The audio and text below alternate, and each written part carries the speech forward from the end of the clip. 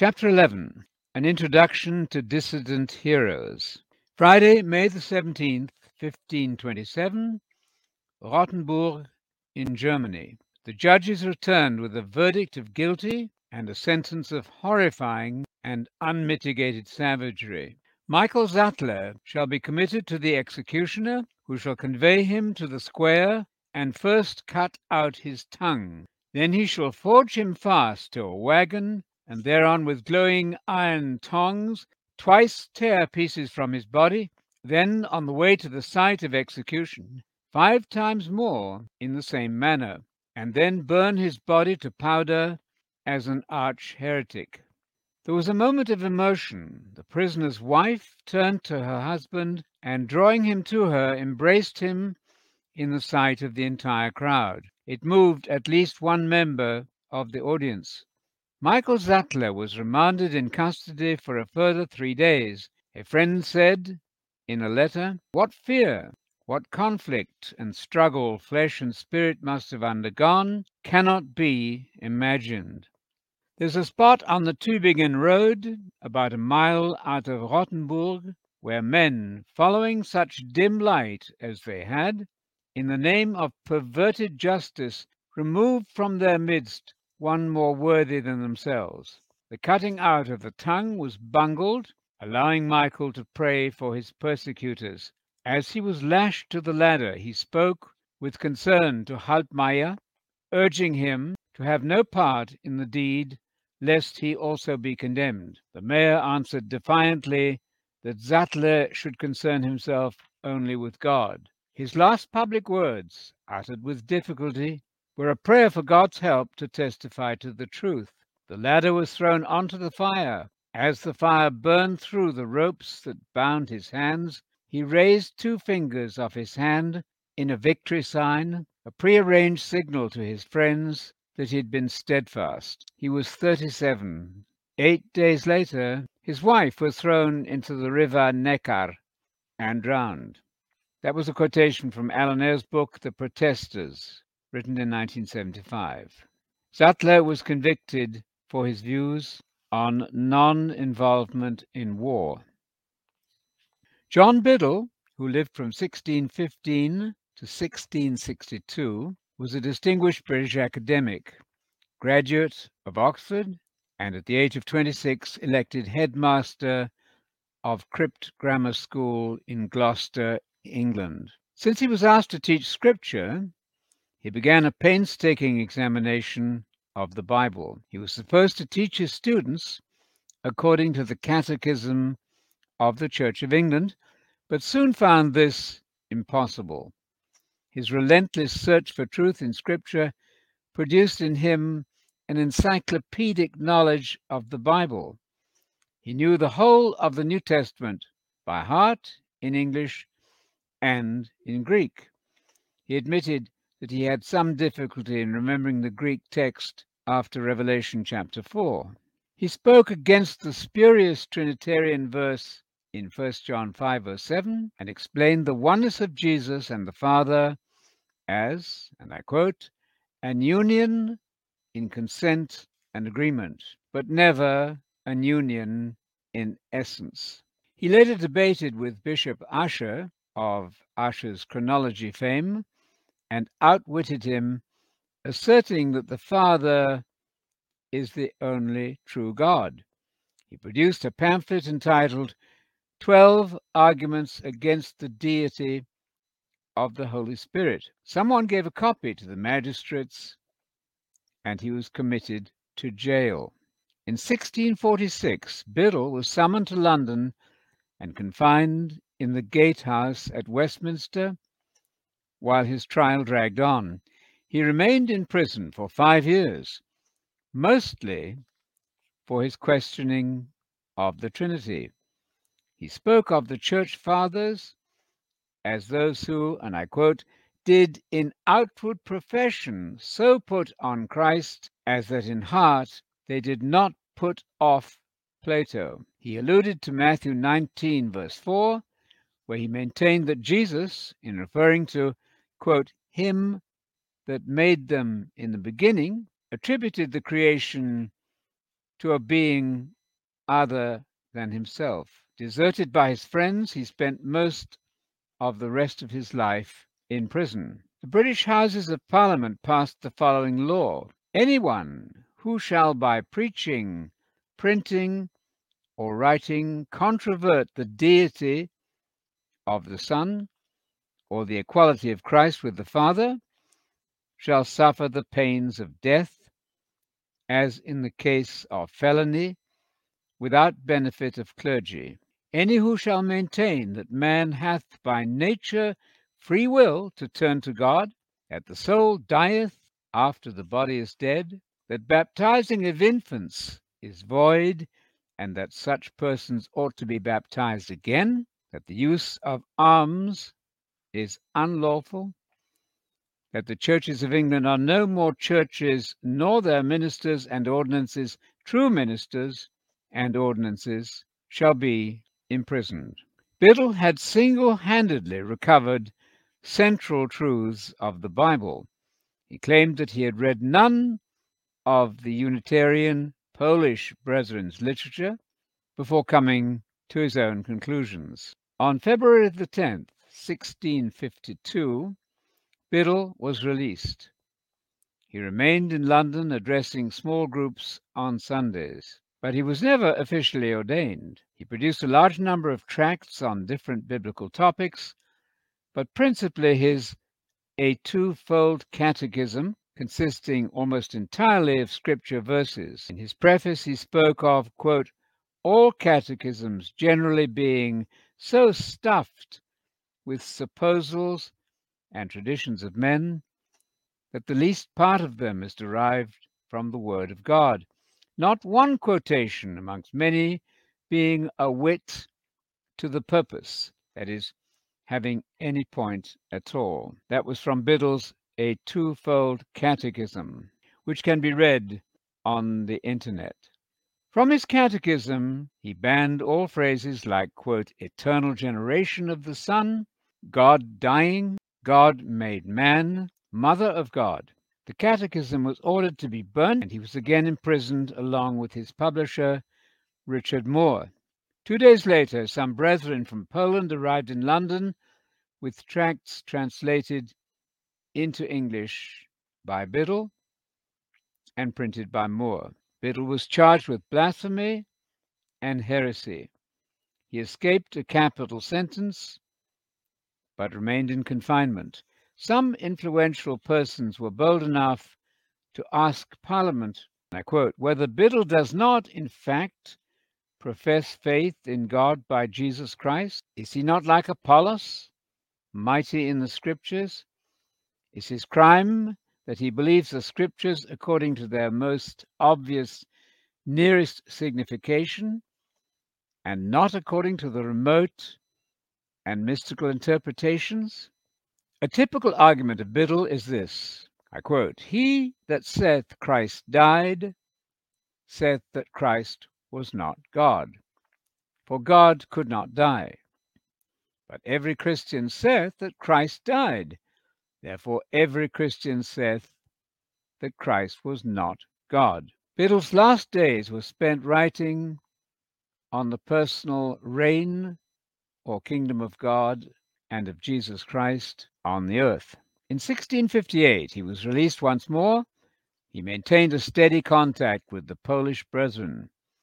An observer remarked that, and I quote, there is little or nothing blameworthy in him except his opinions. Government agents pursued Biddle frequently, but many were forced to admire his, quote, strict, exemplary life, full of modesty, sobriety, and forbearance, no ways contentious, altogether taken up with the great things of God revealed in the Scriptures.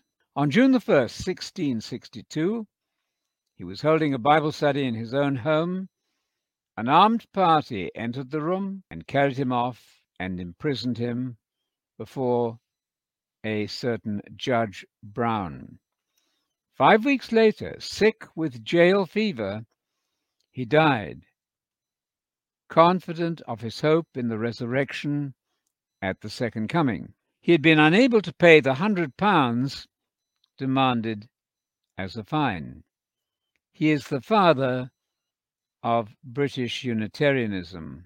I began with these brief sketches from the lives and deaths of two of the most interesting examples of dissidents to show the extraordinary antagonism which awaits any who question orthodoxy's view of the Godhead, or in the case of Sattler, other traditional doctrines. Sattler was a staunch advocate of Christians not being involved in war, a point of view recently espoused by a leading evangelical scholar in the United States, namely Gregory A. Boyd, in his book The Myth of a Christian Nation: How the Quest for Political Power is Destroying the Church, written in 2005. To count God as one rather than three in one is a risky business. The denial of popular Trinitarian notions, though less dangerous in our day, is an invitation to be labeled cult and to be included in the late Walter Martin's documentation of the ever-growing kingdom of the cults. It's essential for a believer in the Shema of Israel and in Jesus' affirmation of that creed to be well informed about the doctrine of the one God. He must be expert in that teaching if he's ever to convince anyone of its truth, especially those who have been fully exposed to so-called orthodox views of God.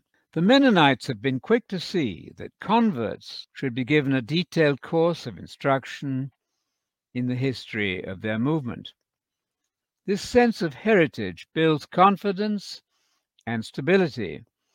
There's a highly significant, vociferous, if often tragic heritage in the field of belief in one God the Father, which ought to make us deeply grateful for those who lived in times of much less religious freedom. We should be conscious of their tremendous devotion to truth, often to the point of martyrdom. For this reason, the book The Radical Reformation by George Huntston Williams should be central in the libraries of those espousing a so-called biblical Unitarian point of view. This book inspires confidence and humility as it recalls a galaxy of dedicated Christians, those who struggled against terrible odds to preach a doctrine of God which has a firm basis in Scripture, but which is regarded as heresy by some of the mainstream. This book, Jesus Was Not a Trinitarian, represents a Socinian view of the Son of God, named after Faustus Socinus, who lived from 1539 to 1604. I note that our Christological view does not, however, include an adherence to a so-called Socinian view of the atonement. Many biblical Unitarians now insist, with evangelicals, on the substitutionary death of Jesus for the sins of the world. Modern Socinians in Christology include the Church of God Abrahamic Faith, Christadelphians, and some Church of God Seventh-day members, and Advent Christians.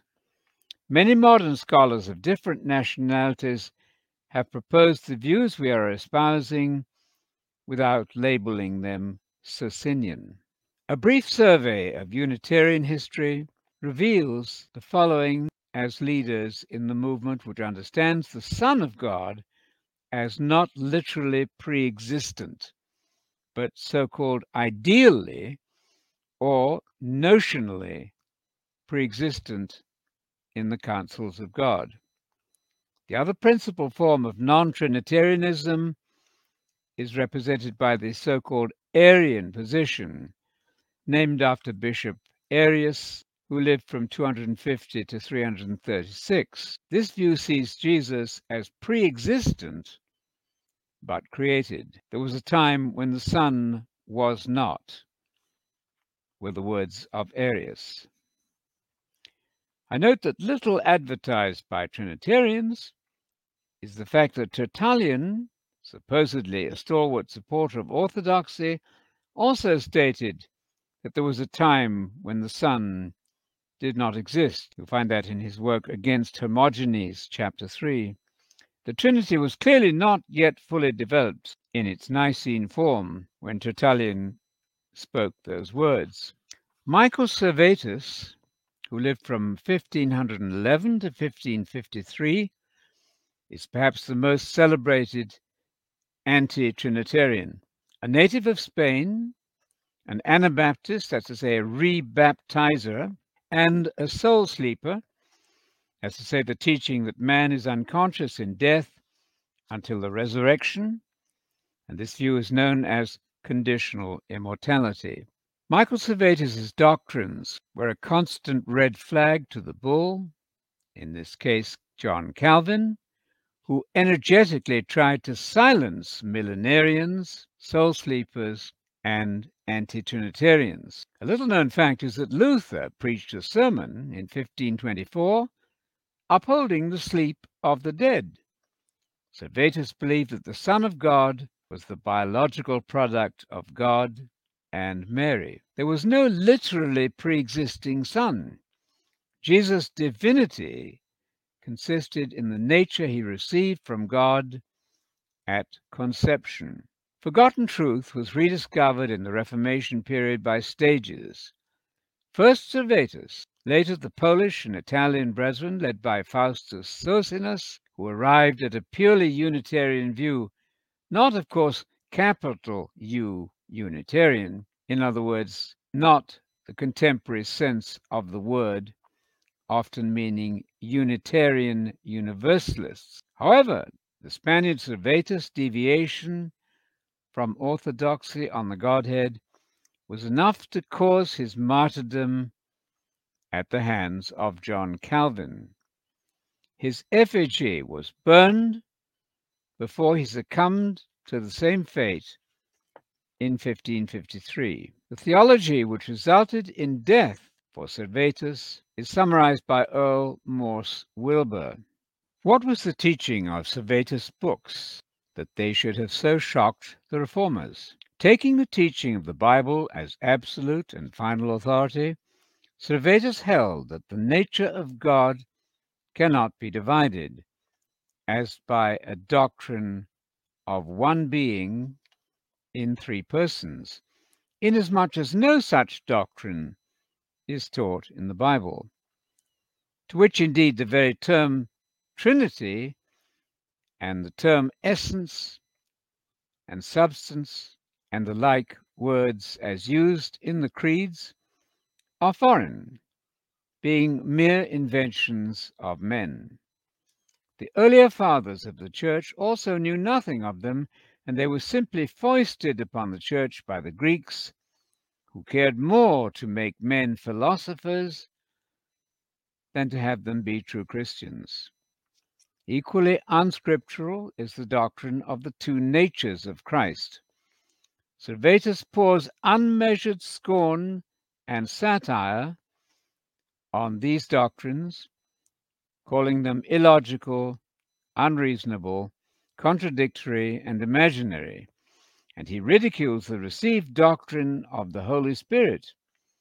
The doctrine of one God in three persons, he says, cannot be proved, nor even really imagined, and it raises questions which cannot be answered and leads to countless heresies.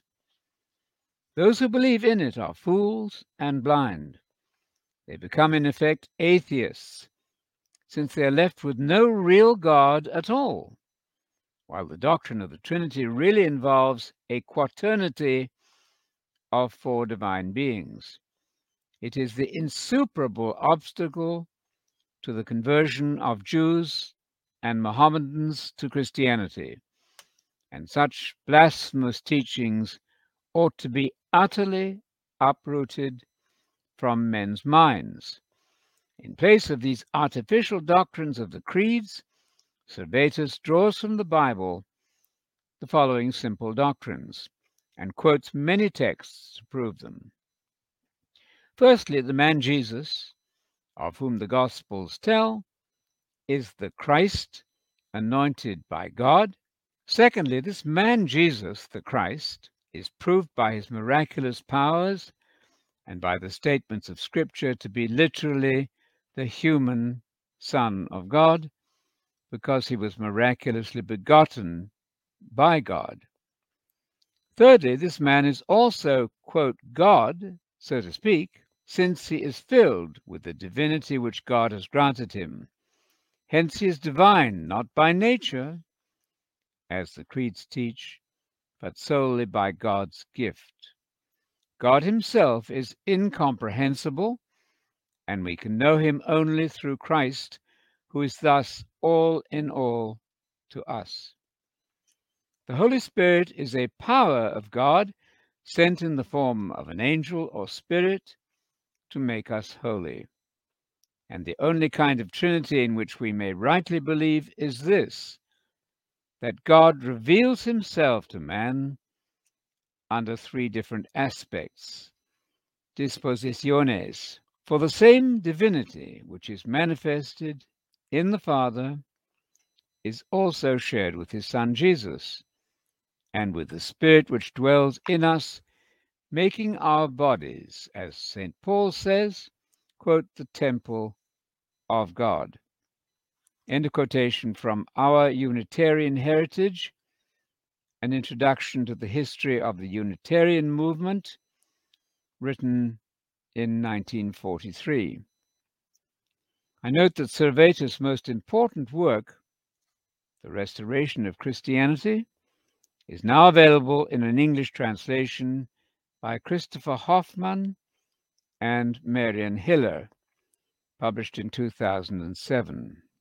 Anti-Trinitarianism found its fullest expression not in Spain, but in Polish Socinianism. A noted leader was Gregory Paulus, and Hungarian Unitarianism also. Many of the leaders of these movements were Italians, notably the Sozzini family, Faustus, and his uncle Laelius, from whom the label Socinian came. Earlier and less known pioneers who had set the scene for radical questioning of orthodoxy were Lorenzo Valla, an Italian philologist who in the 1400s raised questions about the Trinity, and a priest and Platonist, Marsilio Ficino, who died in 1499, who suggested that the Logos of John 1 verse 1 should be rendered not word, but sermo, from which our word sermon is derived. He thus began a whole trend of thought which would equate the word, with lowercase w, with the prophetic voice of God in the Old Testament, not with an eternal so-called second person of a Trinity. He began thus to undermine the whole concept of the Logos as equal to a pre-existing Son and consubstantial with the Father. Where the Church Fathers had spoken of the Word as an eternal Son, the anti-Trinitarians of the Radical Reformation, following Ficino, spoke of Christ as wholly human, as the fullest and final form of the prophetic voices which had preceded him. And compare with that Hebrews chapter 1 verse 1. Erasmus was also part of the anti-Trinitarian camp and wanted to have the spurious text of 1 John 5 verse 7 removed. In England, we can single out, in addition to John Biddle, mentioned earlier, a surgeon, Dr. George Van Paris, a Fleming by birth, burned at Smithfield in London on April the 25th, 1557, because, and I quote, he believeth that God the Father is only God, and that Christ is not very God. That statement is found in William's book, The Radical Reformation. The Unitarianism produced a spate of so-called helpful literature from John Calvin, including, quote, a short instruction for to arm all good Christian people, that's to say, against the heretics, and from Bullinger, an wholesome antidotus or counter poison, written in 1545, and, I quote, a most necessary and fruitful dialogue between ye seditious libertine or rebel Anabaptist and the true obedient Christian, written in 1551. In those days of close religious control, Bishop John Jewel reported on Unitarians as follows. I quote, we found at the beginning of the reign of Elizabeth a large and inauspicious crop of Arians, Anabaptists, and other pests, which, I know not how, but as mushrooms spring up in the night. There followed, under Elizabeth I's reign, the burning of two anti-Trinitarian Anabaptists, Henry Terwort and a 35-year-old Goldsmith, and John Peters, aged 50, a father of 9 children. Such merciful measures as strangling, suffocation, or gunpowder around the neck were omitted, and the 2 men died in unrelieved agony amidst the flames. A notable non-Trinitarian hero was Adam Pastor, one of the clearest exponents of the Unitarian view of the Godhead. He is rightly recognized as a father figure of biblical Unitarianism in Europe. He had been a Roman Catholic priest before joining the Anabaptists in 1533 in Münster, Germany. Pastor held, against the view of Menno Simons of the Mennonites, that Christ was human only, though the bearer of God's word. Adam Pastor and a Frisian elder, Francis de Kuiper, stated at a conference in 1547 that Christ did not exist as the Son of God previous to his coming into the world, and he was divine after his birth only in the sense that God dwelt in him. Adam Pastor was excommunicated even by some of his Anabaptist colleagues, but he gained a large following, calling themselves Adamites. Pastor insisted that no text showed that the Son existed before the Incarnation as a member of a tri-personal Godhead. Adam Pastor was described as earnest and critical, but mild and reverent in his debates. He was to influence the Polish Unitarians, who later established a significant Unitarian academic center, which was a college at Rakow in Poland. Faustus Socinus was born on December the 5th, 1539. His father and grandfather had been famous lawyers. His first theological essay was an explanation of the prologue of John's Gospel. He maintained that Jesus was divine by office rather than deity by nature. He wrote also on the mortality of man, as to say, the doctrine that at death man sleeps until the resurrection, and that the final punishment of the wicked is annihilation, not everlasting torture. It was his perception of the meaning of the Logos in John 1:1 which led him to the truth.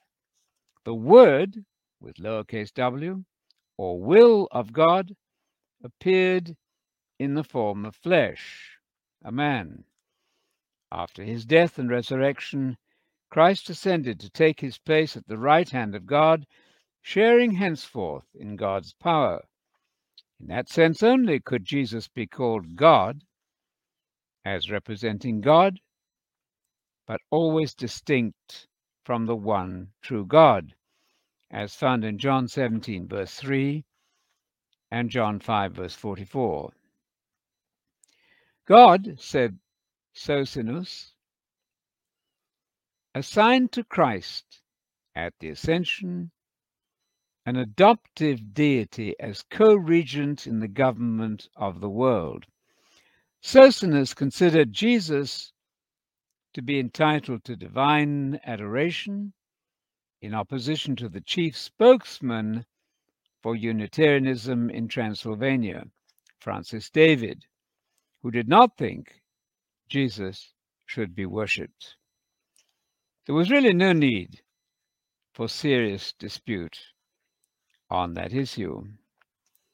It was this same Faustus Socinus, perhaps the most refined theologian of the Radical Reformation, who moved to Poland and helped to establish a college and printing press at Rakow, as well as farms and craft industries. This organization became an institution of international repute. Many of the faculty were scholars of unquestioned learning, some of them having been originally schooled in Hebrew and Greek before becoming Anabaptists.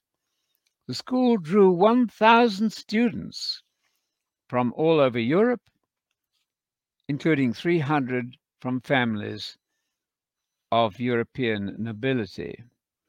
A Scotsman who visited the campus remarked, and I quote, "For whereas elsewhere all was full of wars and tumult, there all was quiet.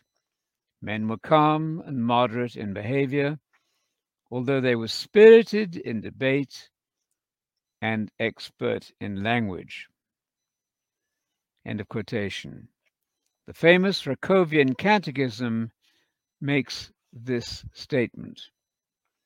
I quote, "Our mediator before the throne of God is a man who was formerly promised to our fathers by the prophets, and in these latter days was born of the seed of David, and whom God the Father has made Lord and Christ, by whom he created the new world, to the end that after the supreme God we should believe in him, adore and invoke him, hear his voice, imitate his example, and find in him rest to our souls."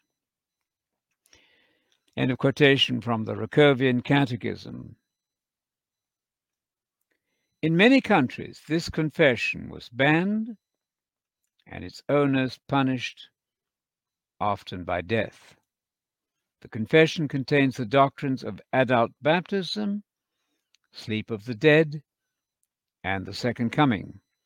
Many passages in John's Gospel are dealt with. Typical is the following, I quote, "that a person may have had something and consequently may have had glory with the Father before the world, was, without its being concluded that he then actually existed, and this is evident from 2 Timothy 1 verse 9, where the apostle says of believers that grace was given to them before the world began. Besides, it is here stated in John 17:5 that Christ prayed for this glory. Christ beseeches God to give him in actual possession with himself the glory which he had with the Father in his purposes and decrees before the world was.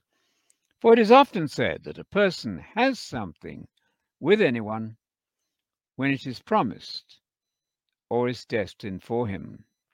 On this account, believers are frequently said by this evangelist to have eternal life.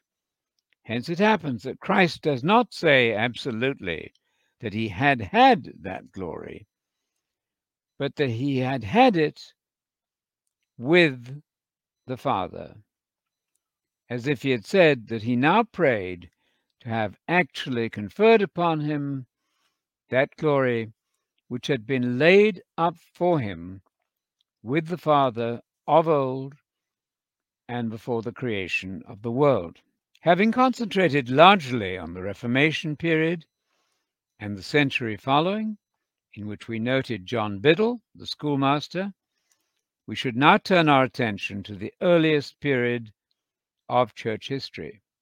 Holding as a fundamental conviction, with the 15th edition of the Encyclopaedia Britannica, that Jesus did not in any way propose to alter the strictly monotheistic faith of Israel, we are naturally keen to know how the Unitarianism of the New Testament could have been disturbed. Church history shows that the development of the so-called three-in-one notion was a process extending over centuries, culminating in the Nicene and Chalcedonian councils of 325 and 451 AD.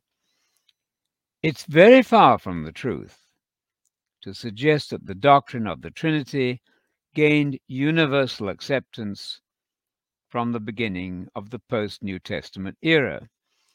As Harvard theologian F. Auer says so well, and I quote, "Fourth century Trinitarianism did not reflect accurately early Christian teaching regarding the nature of God.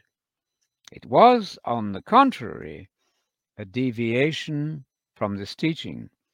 It developed against constant Unitarian opposition and was never wholly victorious.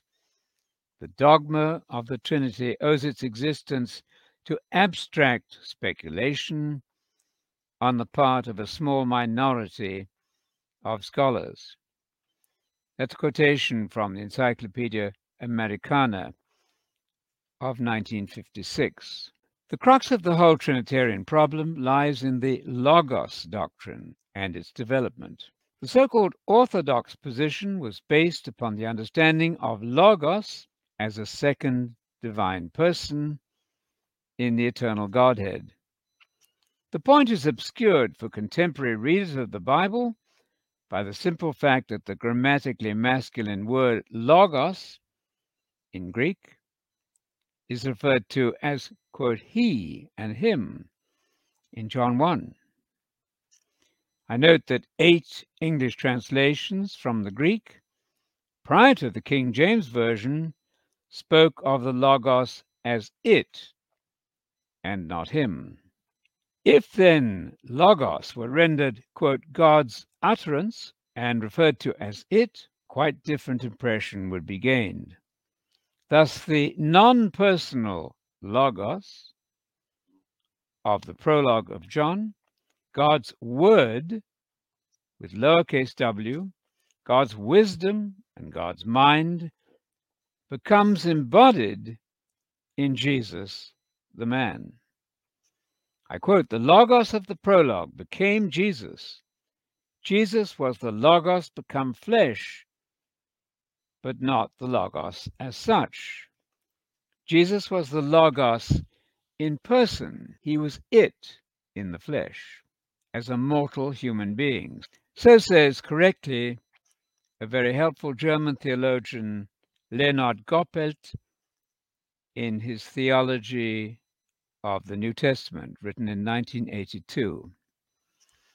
In theology's most gripping detective story, we might entitle it, "How the Logos Became a Person Before It Became a Person," we're astonished to find that Justin Martyr, writing in 150 AD, contends against a Jew, Trypho, with whom he held a lengthy debate, that Jesus, as Son of God, pre-existed his birth quite literally and was in fact the angel of Yahweh, mentioned frequently in the Old Testament.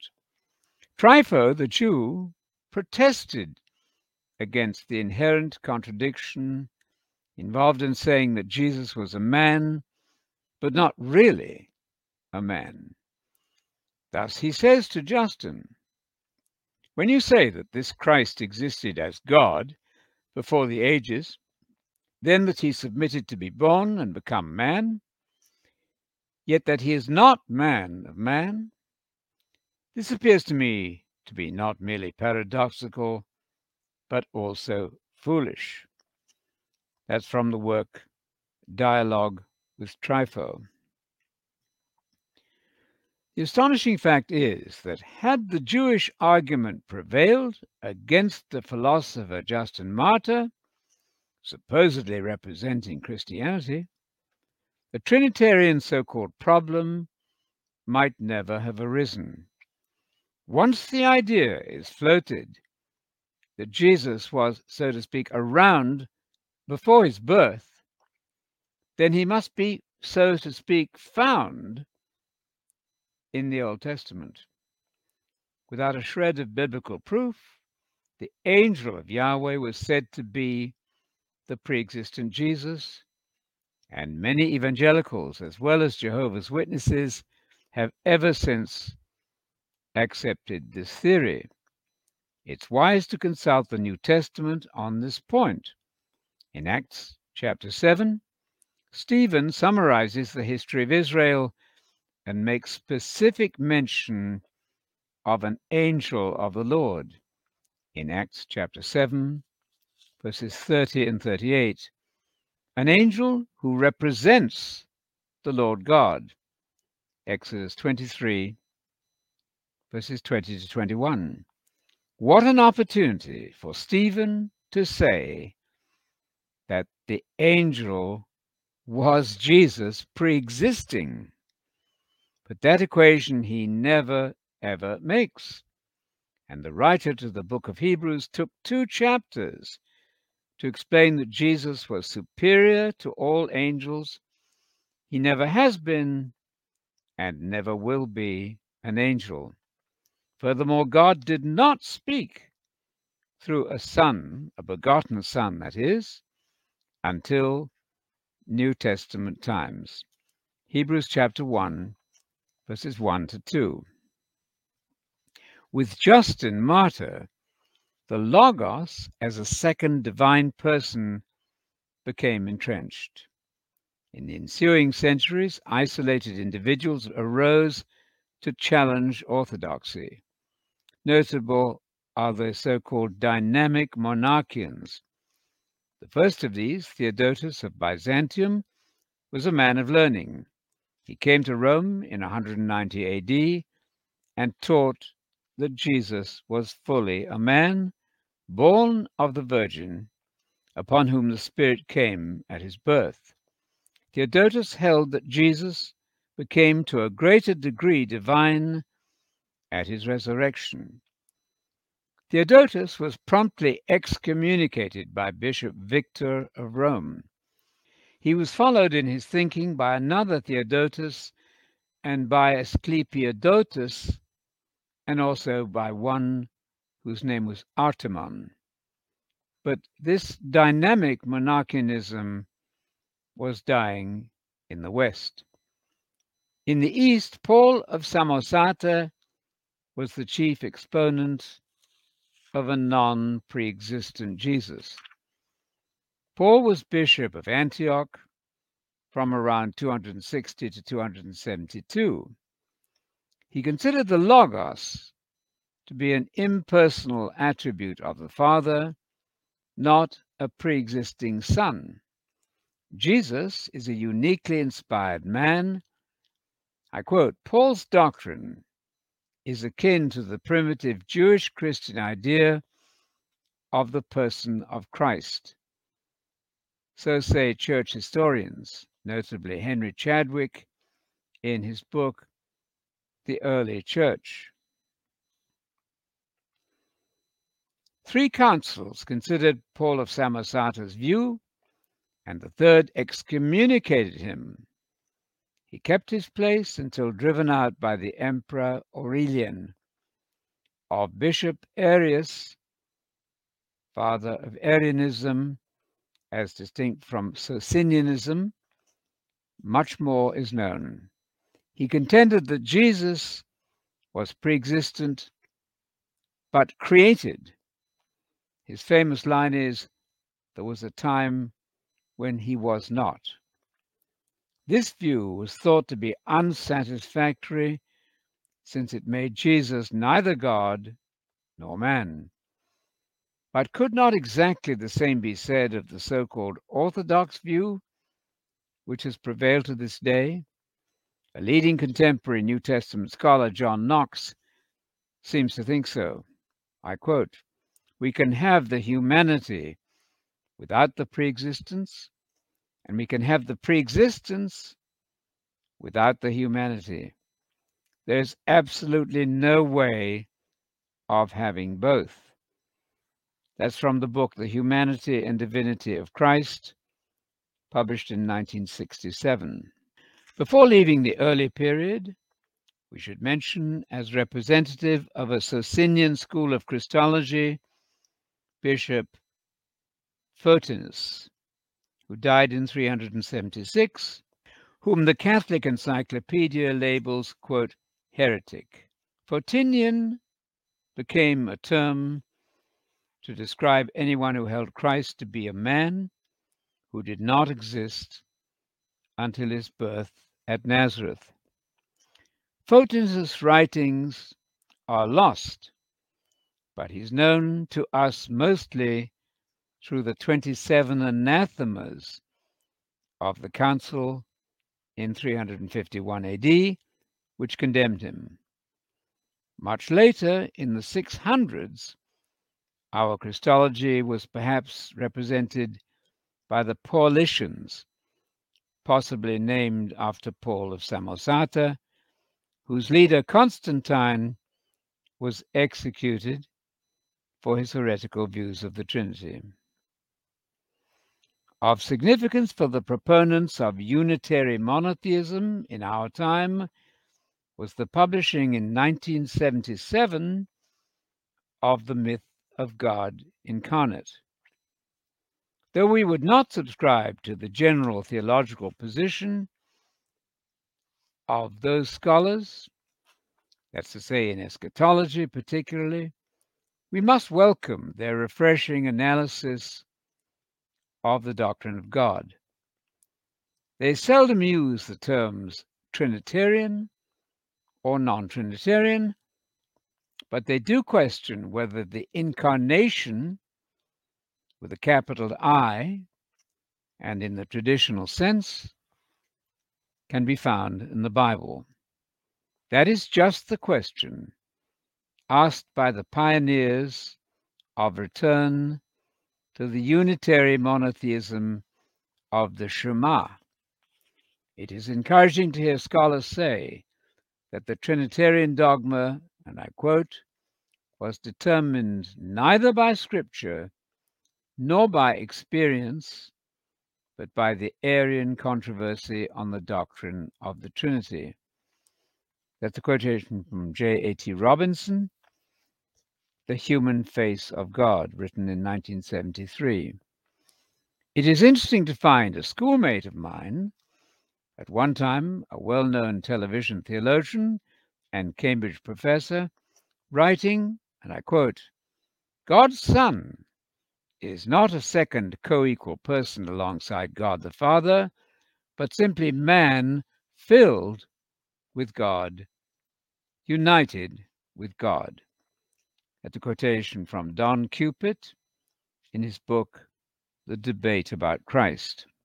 The current debate in theological circles worldwide concerns eschatology and Christology. Our desire is to lead the way back to the true Jesus and to the gospel about the kingdom. John A.T. Robinson, one of Britain's best-known New Testament scholars, adopted a view of Jesus which reclaims a simple Unitarianism. When I told him that I was teaching in a Bible college in the USA, his immediate reaction was, and I quote, "You won't last more than a few days there. A non-Trinitarian Jesus will be quite unacceptable in an American Bible college." But his own so-called heretical views were orthodox in more circles than he recognized, and even in one American Bible college. That's to say, Atlanta Bible College, formerly in Oregon, Illinois, as Oregon Bible College since 1939. We might present the debate about Christology dramatically as below. Some so-called modern theologians seem to say, how can we present Jesus to the people today? No one will believe in a pre-existent being arriving on earth at his birth. J.A.T. Robinson replies, but wait, did anyone in the New Testament believe that anyway? No. But the early church fathers, influenced by Gnosticism, misunderstood the book of John, neglected the evidence of the rest of the New Testament and Old Testament, relied on a handful of difficult Pauline verses, and presented a Jesus who was literally pre-existent. But this is not the Jesus of the Bible. So would have said J.A.T. Robinson. Biblical Unitarians then replied, but didn't we tell you so? For 2,000 years you wouldn't listen, and you burned us to death for questioning your official dogma. Nevertheless, our task is to present to the world the true Jesus, who was never a second member of an eternal Trinity. Paul in 2 Corinthians 11, verse 4, warned that Satan's most diabolical trick would be to replace the real Jesus with a counterfeit Jesus. And John warned in 1 John 4, verse 2 and 2 John 7 that the confession of a Jesus who is not the fully human historical Messiah signals the spirit of Antichrist. To this, orthodoxy, disbelievingly, might reply, no one is going to tell me the church could have been wrong for nearly 2,000 years on a basic doctrine. To which biblical Unitarians, answering the so-called modern theologians, might say, the arrival of Jesus as a divine being on earth will occur at the second coming. Jesus is certainly, so to speak, pre-existent to that future event because he lives after being resurrected.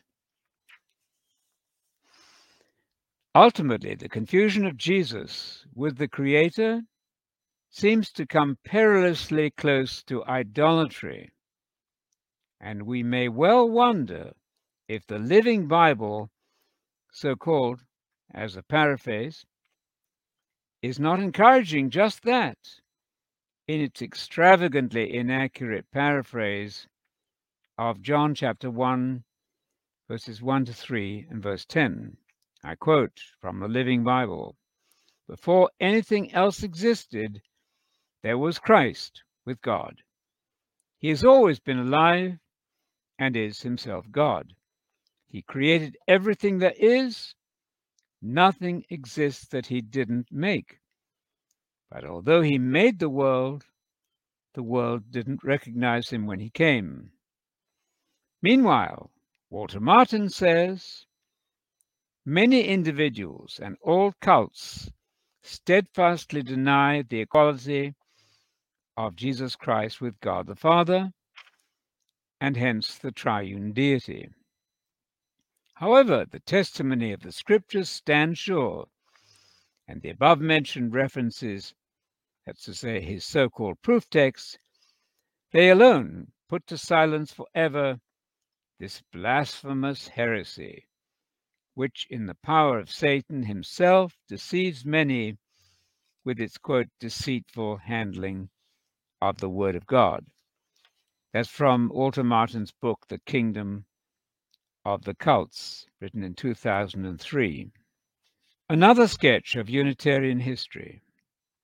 The Neuschaf Herzog's Encyclopedia's article on the history of objectors to the Trinity records the cruel treatment they received from the so-called Christian lands in which they lived. When Orthodox Trinitarian Christology was strongly enforced, following the church councils and the backing of imperial power under Empress Theodosius, other views of God and Jesus subsided. A non-Trinitarian view of the Son of God survived amongst a group called the Paulicians in Armenia. Early British Christianity shows some evidence of unorthodox Christology, and it was widespread in Spain and found a leader in Felix of Urgell of the Frankish Church in 799 AD. In Europe, Poland was the home of non-Trinitarians when theologians arrived there from Italy, notably George Blandrata. After 1575, leadership was in the hands of Faustus Socinus, hence the term Socinianism. A Unitarian college was founded at Rakow in Poland, and this institution produced a confession of faith describing their non-Trinitarian views. This was the Rakovian Confession of 1605. There was actually a Unitarian prince, John Sigismund II of Transylvania. The Unitarian movement was decisively suppressed by Roman Catholic Jesuits with a decree in 1658 for the expulsion of Socinians from the realm. These believers found their way to Germany, Holland, and Transylvania. In Hungary, Unitarians found a strong leader in Francis David, who became bishop of the Unitarian churches. But in 1579, the Roman Catholic viceroy put David under surveillance of the magistrates. He was then condemned to imprisonment for life as an innovator and blasphemer.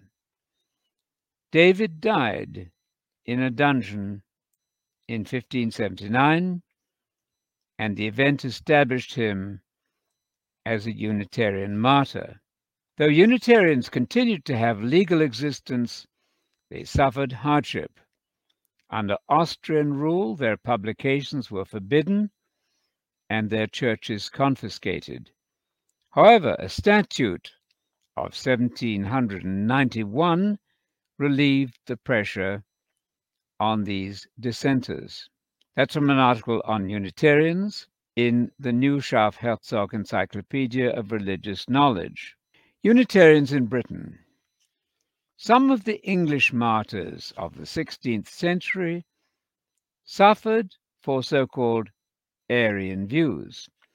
I note that the term Arian was sometimes used to describe all forms of non-Trinitarian belief, both the strict Arian view of Arius and the Neo-Arians of the 4th century, as well as the so-called Socinians from the 16th century and a few from earlier centuries.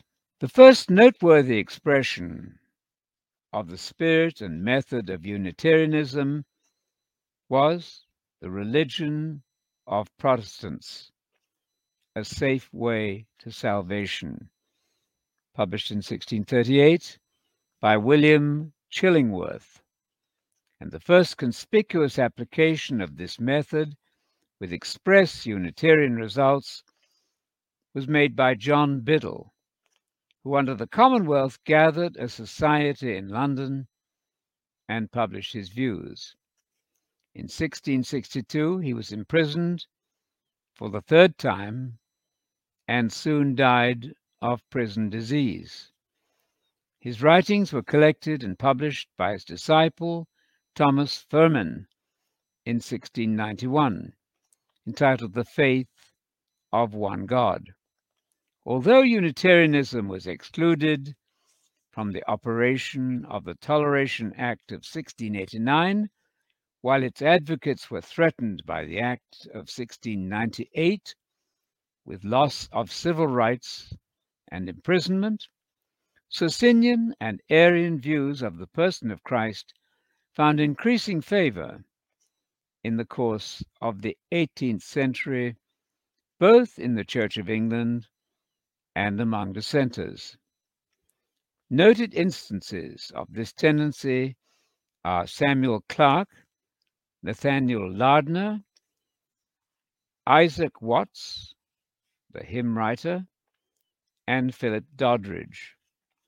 The first chapel with the Unitarian name was founded in Essex Street, London, in 1778 by Theophilus Lindsay, who, on the refusal of Parliament in 1772 to receive a petition for the relaxation of subscription to the 39 Articles, had resigned his living in Catterick, Yorkshire. In his London chapel, he used Clarke's revision of the English liturgy.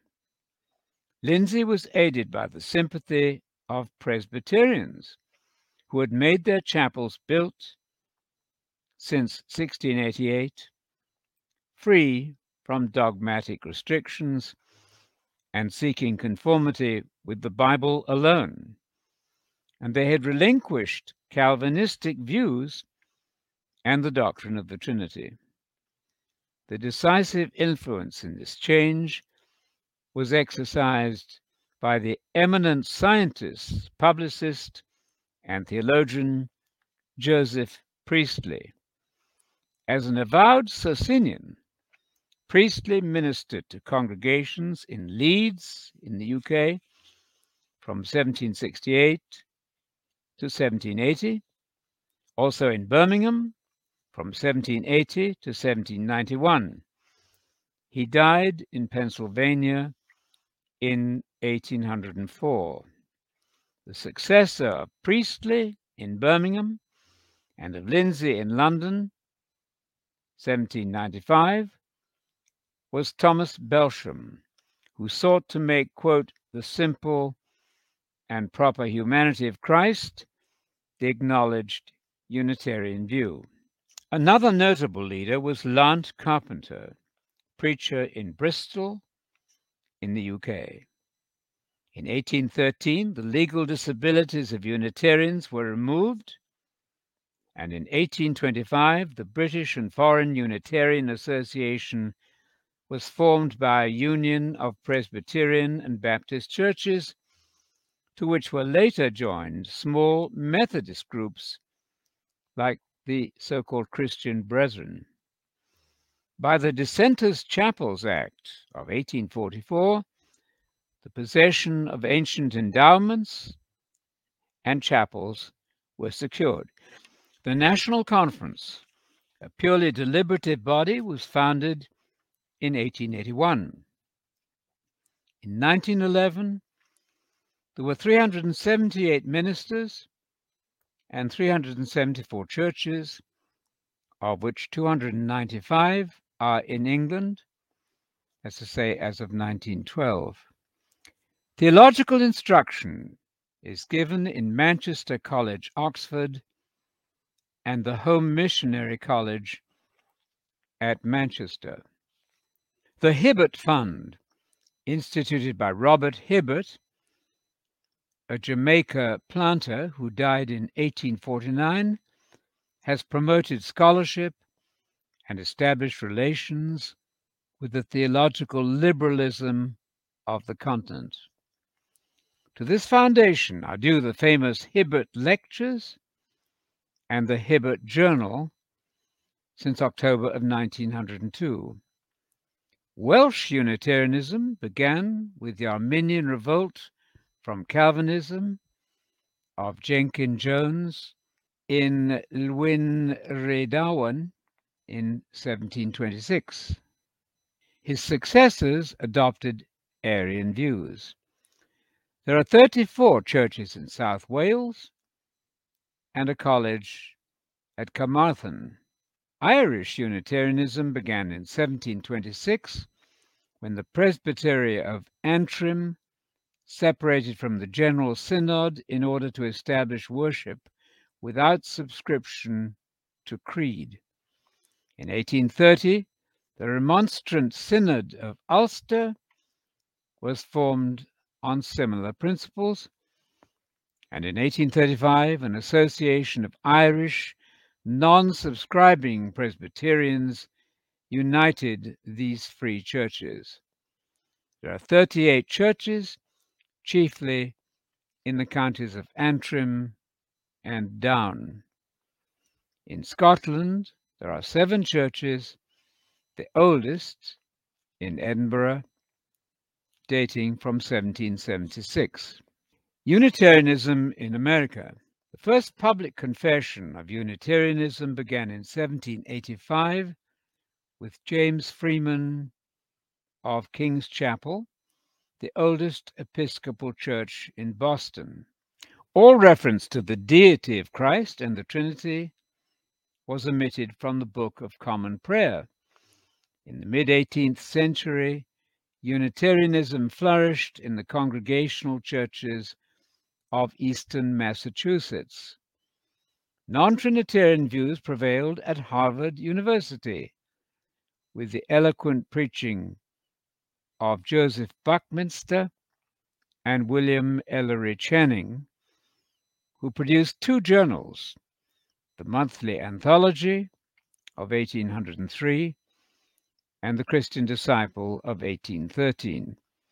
Channing publicly challenged his opponents in a sermon on, quote, Unitarian Christianity in 1819 and his so-called moral argument against Calvinism in 1820.